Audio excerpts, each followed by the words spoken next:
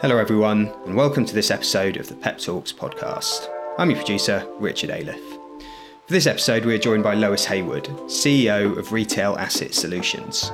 Lois has been on an extremely interesting journey under PE ownership. In 2018, Lois transitioned from a divisional MD in a corporate to a PE-backed CEO after leading a Carve Out of Retail Asset Solutions from OCS Group with the support of LDC. She then sold a division of that business in a PE-backed trade deal which generated a healthy return for LDC and took the debt out of the business. This put Lois and her management team in a position to perform their own debt-funded management buyout, making them the majority shareholders. We discuss how to run a successful carve-out, how to transition from corporate to PE-backed leadership, and how to run a successful debt-funded management buyout. Over to Lois and Sam.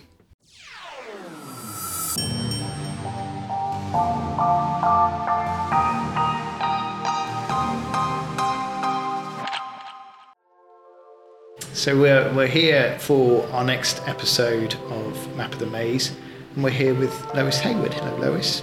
Hello, how are you? Yeah, very good. Great to see you, and it's good to catch up because Lois runs a brilliant business called Retail Asset Solutions, and we met probably just as we were starting at the very early phases of PepTalks. I think I definitely still have Marble Hill partners, and I think you definitely did. Yes. I think it was 2018, and we came out to Kent, Joe and I, and I think we met after a dinner. I think you might have come to a dinner like this, and then we met. We came to your office, and you had just done a carve out of Retail Asset Solutions from OCS, hadn't you? That's correct. Yes. And I think it would be quite interesting to tell that story of because I think we, amongst our listeners, we have people who are looking at private equity for the first time, but also private equity for the first time through a carve out, which is has its own sort of its own unique qualities, doesn't it? It does. So Retail Asset Solutions was a very small division within the OCS Group, and the OCS Group were predominantly a facilities management company, and our business had absolutely nothing to do with the rest of what OCS did. And there was a regime change in around about 2015, and the decision was made that OCS needed to sort of pull their horns in a little bit and stick to their knitting and sort of return back to their roots of facilities management. So there was other companies which had been bought, acquired or grown along the way, which OCS began to carve out and sell. And they all went to trade buyers, and it was without any sort of discussions with the management teams. I sort of thought, we do stick out like a sore thumb here. So said to the new CEO, if you ever think of carving us out and selling us, would you please give me the opportunity to see if I could do something? Mm-hmm. So I'd set those seeds in their mind, and lo and behold, a couple of years later, I got a tap on the shoulder and they said, yes, we are going to market your business, but we will give you the opportunity to see if you can do something yourself. But it would be as well as them going out to trade, because they had to get good and fair value for the shareholders, which was fair enough.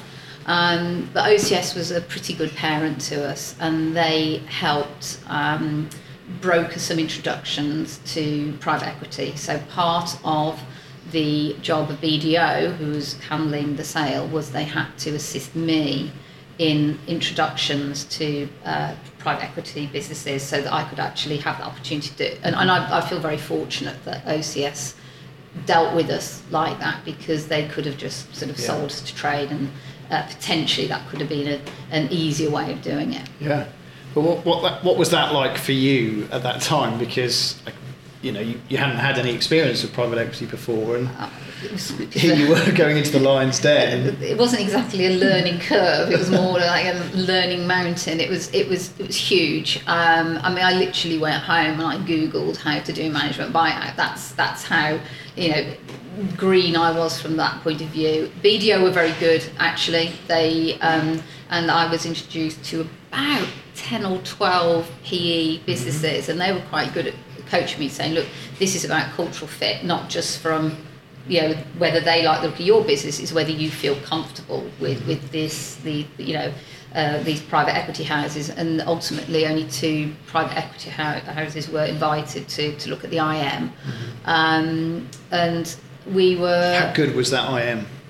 The IM wasn't too bad actually. I mean, it was, and I think it's difficult for people like BDO to really get under the skin of what the business is about. It's we are quite a quirky business. We are quite strange.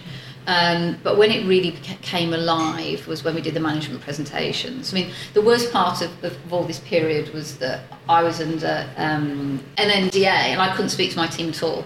So I just absolutely couldn't. So you were on your own? I was completely on my own. My FD was looking at me very strangely, going, "You are asking some extremely strange questions very from me." Very detailed questions. Yeah, so I did actually go to OCS. I said, "We need to bring David under NDA because he's not a daft lad. He's definitely going to suss out that something's going on." So that was actually quite a relief for me because then we could bounce ideas off. But the rest of my team, which was 4 other team members at the time, I wasn't allowed to tell them until a week before we were doing the management presentations. So, but with the IM, were you, when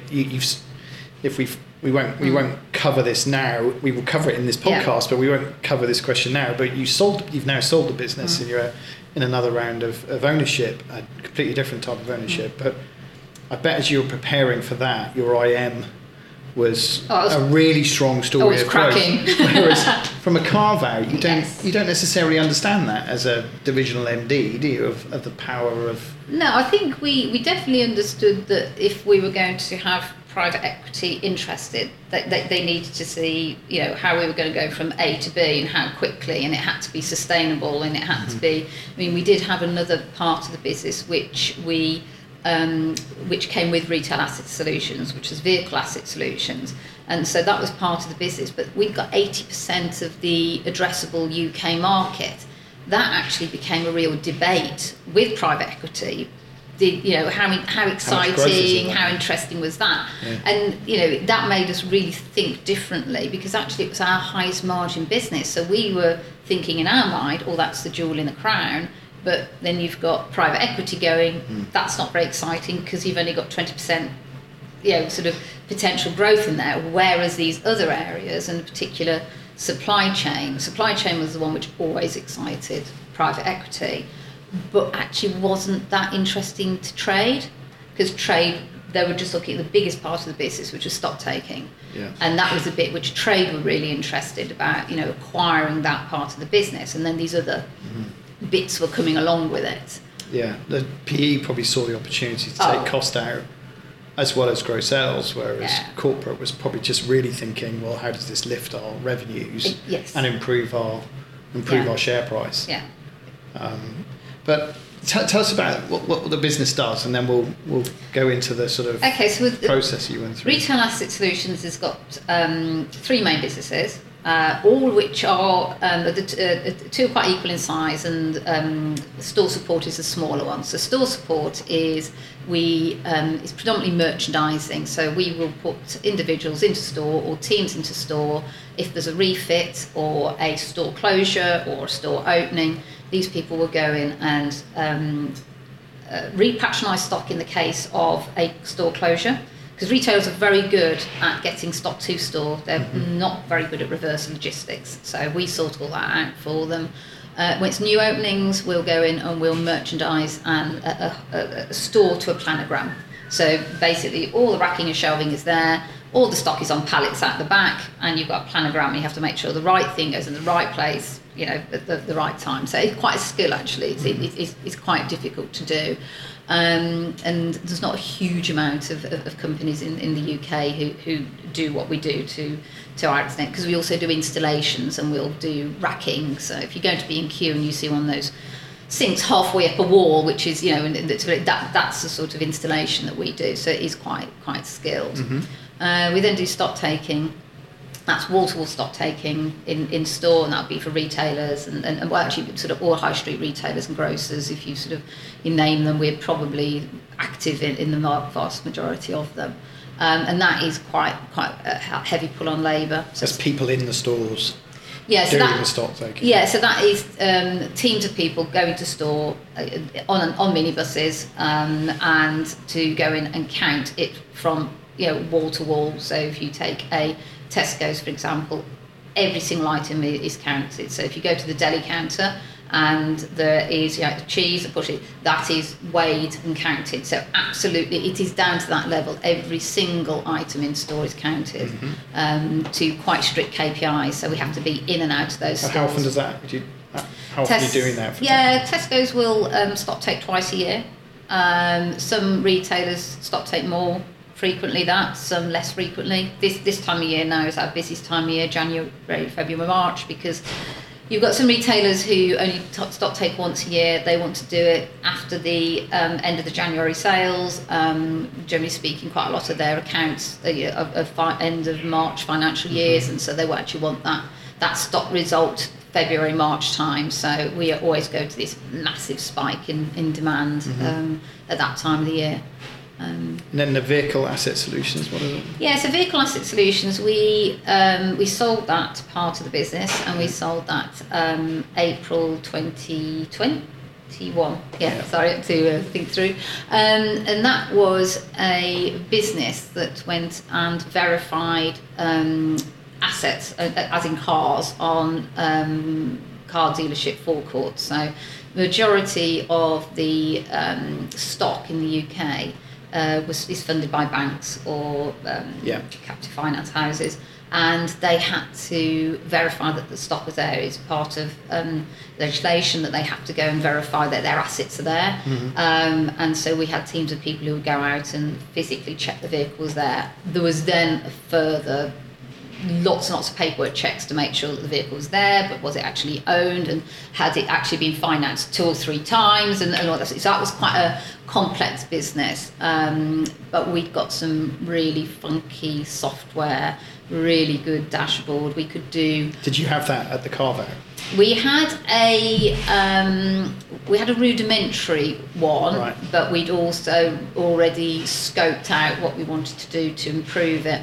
So that was part of the value creation plan. Absolutely. So we improved that, and then what we also did was, and to be fair, initially it was a defensive strategy. There was quite a lot of companies coming onto the market going, why would you send a chap out to look at it? All you've got to do is put this electronic tag on it, and then, it's a QR code or something like that, and then you send out, make the dealerships go out and verify their own stock and take photographs of it and all these different checks, and you don't have to send a chap out to site to do this. You can do it sort of electronically. So we actually put our own, we built our own electronic or digital solution, but we linked it in with our dashboard that the boots on the ground solution was, so it meant that clients could do maybe one visit every other month, but then every week have the digital solution as well. So we sort of got the best of both worlds. And then COVID happened, and all of a sudden the clients who didn't want to adopt the digital solution suddenly wanted it immediately,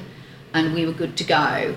But not only could we do it, we got all the boots on the ground who could go and train the dealerships and fix the tags to the cars initially. And so whereas the other people with digital solutions just couldn't cope with that, so we cleaned up on that side. Right. And then a French company wanted to initially came to us to look at our software as a service for them, and then said, hey, we don't really want your retail bit, but would you consider selling us the vehicle bit? And obviously the answer was, well, if the price is right, then yes, of course we'll consider it, and the price was right. So yeah, we well, let's talk about that in a sec, but so that sort of sets us off. We've got the scene now, we know what the business does, and we know you've done this carve out from OCS, big corporate. Yeah, you were a divisional MD. That's right. And now you're on your own with your management team. Absolutely, paddling our canoe, trying to get your head around private equity and accelerating the growth. What sort of growth annually were you expected to deliver at OCS versus what growth you did deliver when you'd gone through the buyout? Yeah, I mean, OCS had some pretty tough targets on growth, and we were pretty good actually as a division within OCS. We were on the smallest turnover, but one of the highest yielding sort of contributors to group. It's a difficult answer really, because we always knew that we were inefficient within OCS. So our systems, I think, were crowbarred into the OCS systems, and it made us inefficient. Yeah. We knew that when we came out that we could actually make our back of house function so much more efficient. Just even onboarding people, and the amount of people we onboard is phenomenal. But when you have to fill in a form to onboard, and then that has to be hand-keyed into the payroll and hand-keyed into a HR system, we just knew that by actually sort of investing in technology and investing in systems, that we could actually do a self-service. So anybody who starts with us now will key in their own information to come to a recruitment session, and then if they're successful, they then key their own information. So we've taken out layers and layers and layers of administration, which we always knew we would be able to do it. Yeah, and that's interesting, because in my mindset, I'm very sort of focused on just the top line and then that falling into the EBITDA number. But actually with Carve Outs, what makes them really attractive is the fact that you can really drive efficiency and take cost out, and it goes straight into your bottom line EBITDA. Actually, I don't might be flippant to say, but it might be an easier thing to do than grow sales at 20% annualized growth. It certainly helps when you know that. I mean, our first initial approach was no noise coming out of OCS. We promised our clients when we told them what was happening that nothing would change, same team, it's just that we're no longer part of OCS. We can't be called OCS Asset Solutions, which is what we were at the time, and we then renamed ourselves Retail Asset Solutions and Vehicle Asset Solutions in the case of the other company.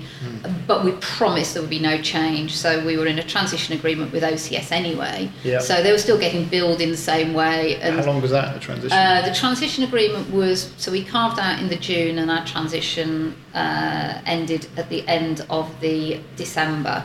However, it was I thought it was eye-wateringly expensive, and obviously when you're putting a new payroll in, you have to parallel run for a couple of months, and all this sort of financial thing. Systems. Yeah, so we had to do financial systems, payroll, HR, health and safety. It's the whole shebang. But we very, very quickly put our finance systems and our payroll in place, because we wanted to make sure we parallel ran for 2 or 3 months, because if you do anything, make sure you pay your people.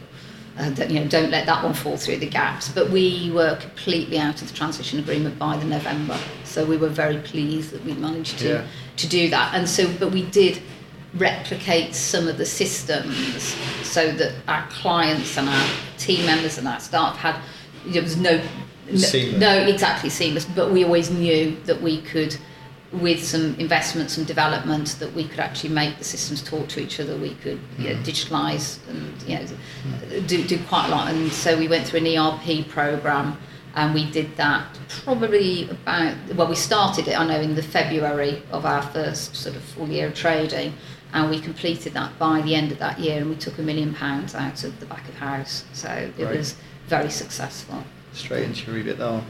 Exactly that. And what about your growth plan? What were you looking to do there? More customers, sell more to existing customers? Yeah, I mean, absolutely. Sort of get a large part of the market on stock taking and merchandising, and then absolutely making sure that the potential in supply chain was realised, and that's we got 2 major clients, and we were talking to a couple of clients, and we really could see the growth there, and that is a part of the business which has really expanded, and nobody else does what we do. We have a monopoly in that area. Other suppliers are trying to get in there and try to do what we do, but because we were so far ahead, and we invested as soon as we carved out of OCS, the first thing we did was we invested in a platform within that area, so that it made us very sticky with our clients and very, very sticky with their suppliers.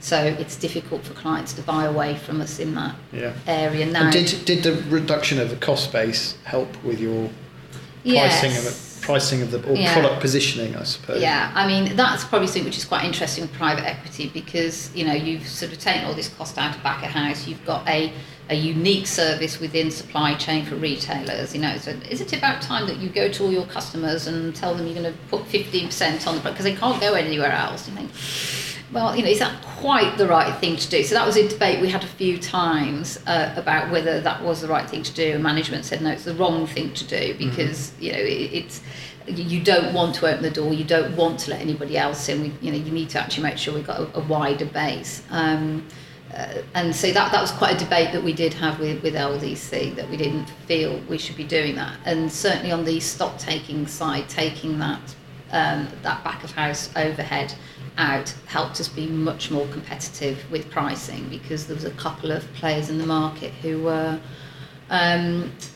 it was a bit of a race to the bottom, and they were trying to drive out sort of a couple of players in the market on cost, and that was successful for them. But it did mean that the margins in stock taking were getting skinnier and skinnier, so we were able to still compete but keep our margins at a reasonable amount. Now, the company which was particularly driving that through is struggling massively now, because we've got brand new systems, very efficient systems, very quick equipment, because we had to invest in that part of the Carve Out, and they've got aging systems and aging equipment, and so they're nowhere near as efficient as we are. Dangerous game. Pricing to the bottom of the market. Yeah, dangerous game to play. Very dangerous. So, so you do the Carve Out, you manage through the transitionary agreement, you set up your own processes and systems and financial reporting, you go for growth, take the cost out. You get through COVID, and COVID actually is good for you in terms of that vehicle asset solutions. And then this French business comes let's talk about the exit now. So were they just looking at you as a service provider, a software service provider for them? Well, we worked with Oxy because we've got a UK client who wanted us to audit their vehicles across Europe. And we just didn't have the European footprint. So we went into partnership with two companies, one in Germany and one in France, and that way we could sort of access the whole of the market. And it was a defensive strategy. Once again, we won't make a huge amount of money from the subcontracting area, but both those companies had to use our software systems because the client wanted everything reporting back through the one dashboard. Now the German company got their own systems, so they used that and then fed that information into our dashboard, but the French company hadn't. They were still quite rudimentary, working on instead of working on sort of smart devices, they were sort of working on pen and paper sort of thing. It wasn't quite that bad, but you get my drift. Anyway, so that we gave them all the equipment, and they obviously had to rent it all off us. Yeah. And so they were used to using our systems, and they were used to using the dashboard and everything. Then COVID hit.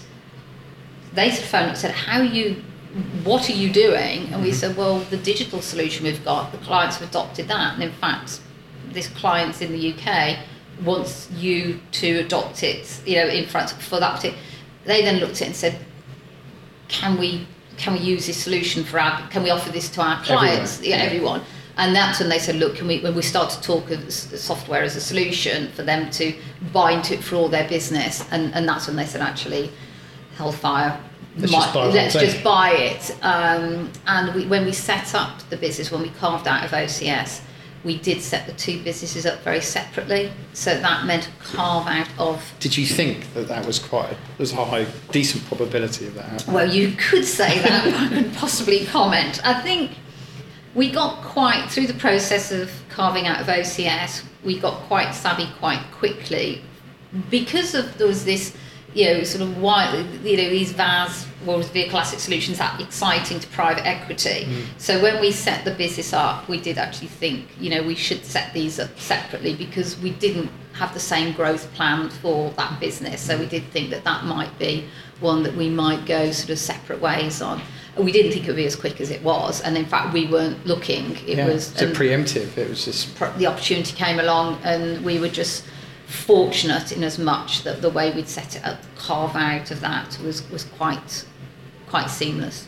What did that mean to you when that when they made that acquisition in terms of your capital structure Yeah, well, and that the was- investment from yeah, LDC? we were debt free. It immediately made us debt free. So low note and senior debt all gone. Yeah, so that was nice. That Yeah. was, because obviously the We're management. smiling here in Well, the the room. LDC were delighted, and we were all delighted as well. So we all got our mortgages back and everything else that we'd piled into the business. That was sort of pleasing. But then I suppose that was another thing which, where LDC or private equity is different to run the business. We're like, okay, right, we can concentrate on, sort of running the business now and look at our next phase of growth. And LDC are like, job done. Yeah, we got a return. Yeah, job done. We are, and felt that it was time to test the market for the RAS part of the business, Retail Asset Solutions part of the business. So they stimulated the next. Yeah, we were. I mean, to be fair, myself and the FD were not entirely sure if this was the right time to go to market. If we're perfectly frank, there was sort of. So we always get a little bit of an early warning on labour because we do a lot of this recruiting. We always have done, and we could see that you go to a recruitment session and instead of 15 people turning up, that maybe you get 7 or 8, and so we'd already seen that labour was a little bit more difficult to come by before it was all over the headline news. Anyway, the decision was made that we would go to market, and so. Yeah, and when was this? Well, we completed on Vehicle Asset Solutions in the April. 21. 21. Yeah. So we had a couple of discussions in the May and the June board meetings, and then BDO were appointed in the August, and the IM was put out in the end of the September, the October. Yeah. And this was. I guess this is the end of COVID, wasn't it? Yeah, at the end of COVID. It wasn't completely over by then. No, it wasn't. But we had we'd done well through COVID, but that was because we'd been very swift in changing our offer to clients. So all of a sudden, nobody wanted a load of stock takers coming in and counting stock. And frankly, they got no stock on the shelves to count. So we were just saying to people like Tesco's and Asda, all the grocery retailers, saying, look, do you want us to send minibus full of people into your stores to stock your shelves? I mean, they got sickness themselves, they got problems. Yeah, it was all a big learning curve for them. And there was like, so many, yes, please. And so Tesco stock takers who were used to stock taking in Tesco's could go in, very familiar with those stores. And we were sort of just literally, now we could have chosen to say to everybody, we're going to put you on furlough, go home, don't do anything. And in fact, it was always choice with our colleagues as well. That we didn't, nobody had to work. It was a choice if you wanted to work. And quite a few people initially thought, I think I might take this furlough. This is quite exciting. We can sit at home. Within 3 weeks, we were getting people phone up saying, get me out of here. Literally get me out of here. It's doing my head in. So we never had a problem with the amount of people going out to work during COVID. So it was good for you. I mean, in many respects. So the IM goes out in August 21. Yeah, and then everything on the news is then, as we're going through that autumn, is lack of labour and sort of inflation, and how you're going to get sort of the price increases. So what was happening, we did actually have some serious bids in, and then we had question after question about how you're going to staff up next year, how you're going to get those increases out of the retailers. They're notoriously difficult to, and we were supremely confident that we could do it. This is, getting labour out to work is a big part of our job, and yes, I mean, retailers have driven us down an open book pricing policy probably about 5 years ago, which was very clever for procurement at the time because they could see everything. But when you go to procurement and you go, right, this is open book, we just need, labour and fuel's gone up, and there's nowhere for them to go. So we were always confident that we would get the price increases, but it ultimately derailed the process. It was the private equity riskometer was swinging towards heavy risk. Yeah, so we got one trade buyer who was it was completely nothing to do with the trade we were in, but were sort of bulking, and they'd got one, and they bought that summer a supply chain business, a depot, or some depots, and they were massively struggling with recruitment.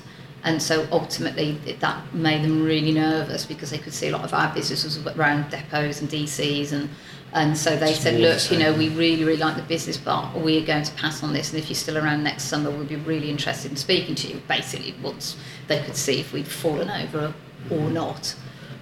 So basically we decided that the Christmas we would sort of take stock and stand back, and in the January board meeting we said, would you mind us having a go and raising the capital and raising the finance ourselves? How confident were you of being able to get out there and do a deal just as a management team? Well, I think if you said... And what you're talking about here is you buying the business absolutely entirely as a management team with no PE support. So the thing which I learnt going into process of in that autumn, which I didn't know when I carved out of OCS, is that everybody has advisors. So everybody, due diligence, financial, legal, you name it, there's advisors on it. And the only people who didn't have advisors when we carved out of OCS in that point was the management team. And in fact, we didn't even know it was a thing. And the first time I knew it was a thing was when I joined PepTalks and your first conference. And I was like,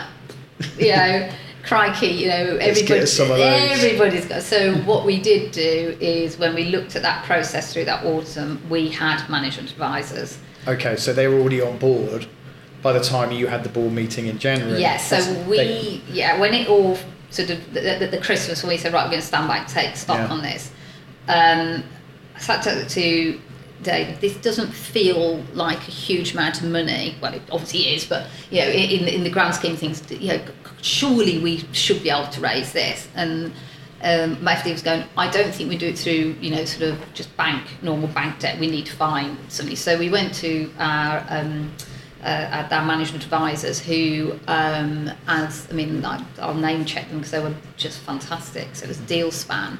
And DealSpan is Chris Hurley and Andy Linden, who were previously LDC. Yeah. Now, to be fair, LDC actually introduced us to them as management advisors, and we were happy to take them on. Mm-hmm. They are exceptionally well connected. And so we went and had a meeting with them and said, look, do you think this is feasible? Do you know enough contacts that we don't to be able to potentially do this? And we set them off, and they said, we think it is doable, leave it with us. And they went to 5, and 1 declined, said it wasn't for them, and they managed to get competitive tension between 4 who were crawling over each other. And they were debt funds that you supported. They were private debt funds. So some were small, some were large, some were but Beachbrook, there's a couple of things. One, we really liked the team. Mm-hmm. 2, it was a great deal for us. No doubt about it. It's a great deal for us. But the other thing is that we the ethics, the way they fund it is that. So I don't know where they take money from local government pension schemes, and they invest that so it actually gets the best return possible on that, and actually felt quite. So public sector pensions. Yeah, but that sort of felt quite an ethical way, thing to do, that's going back into a public, sort of government pension scheme. But without DealSpan, I'm not convinced we would have. Well, I don't think we'd have found 4. Did they go through the same rigor of financial and commercial DD? Yes. Yeah. So it's exactly the same process as selling to another private equity fund. Yeah, we'd spent quite a eye-watering amount on sort of financial, sort of DD and what have you. And so what we were able to do is, because that was still live and relevant, we were able to pay for a top-up. Bit of an extension. Yeah, exactly. So PwC team sort of went back and they went through it all again, and then we traded for another 2 or 3 months. So that was added on. But and through this period of time, we knew we got this fixed cost from LDC, which was going to expire in the May, and we had to get the deal done. So what do you mean a fixed cost? So we'd agree. We went to LDC. So would you let the management buy it? And so they went to the investment committee, and they said yes, we'll let you buy it. Yeah. And they set a price on it. At this price. Which is a little bit annoying because we knew that they would take slightly less when we were in this process running up towards the Christmas, and so I was a little bit miffed about that. However, the price that they put on the table was doable. It stacked up in our figures, but that was the maximum that we could have done it for. So therefore, it was very important that we got that deal done before it went back to review at the investment committee, which was going to be the end of the May.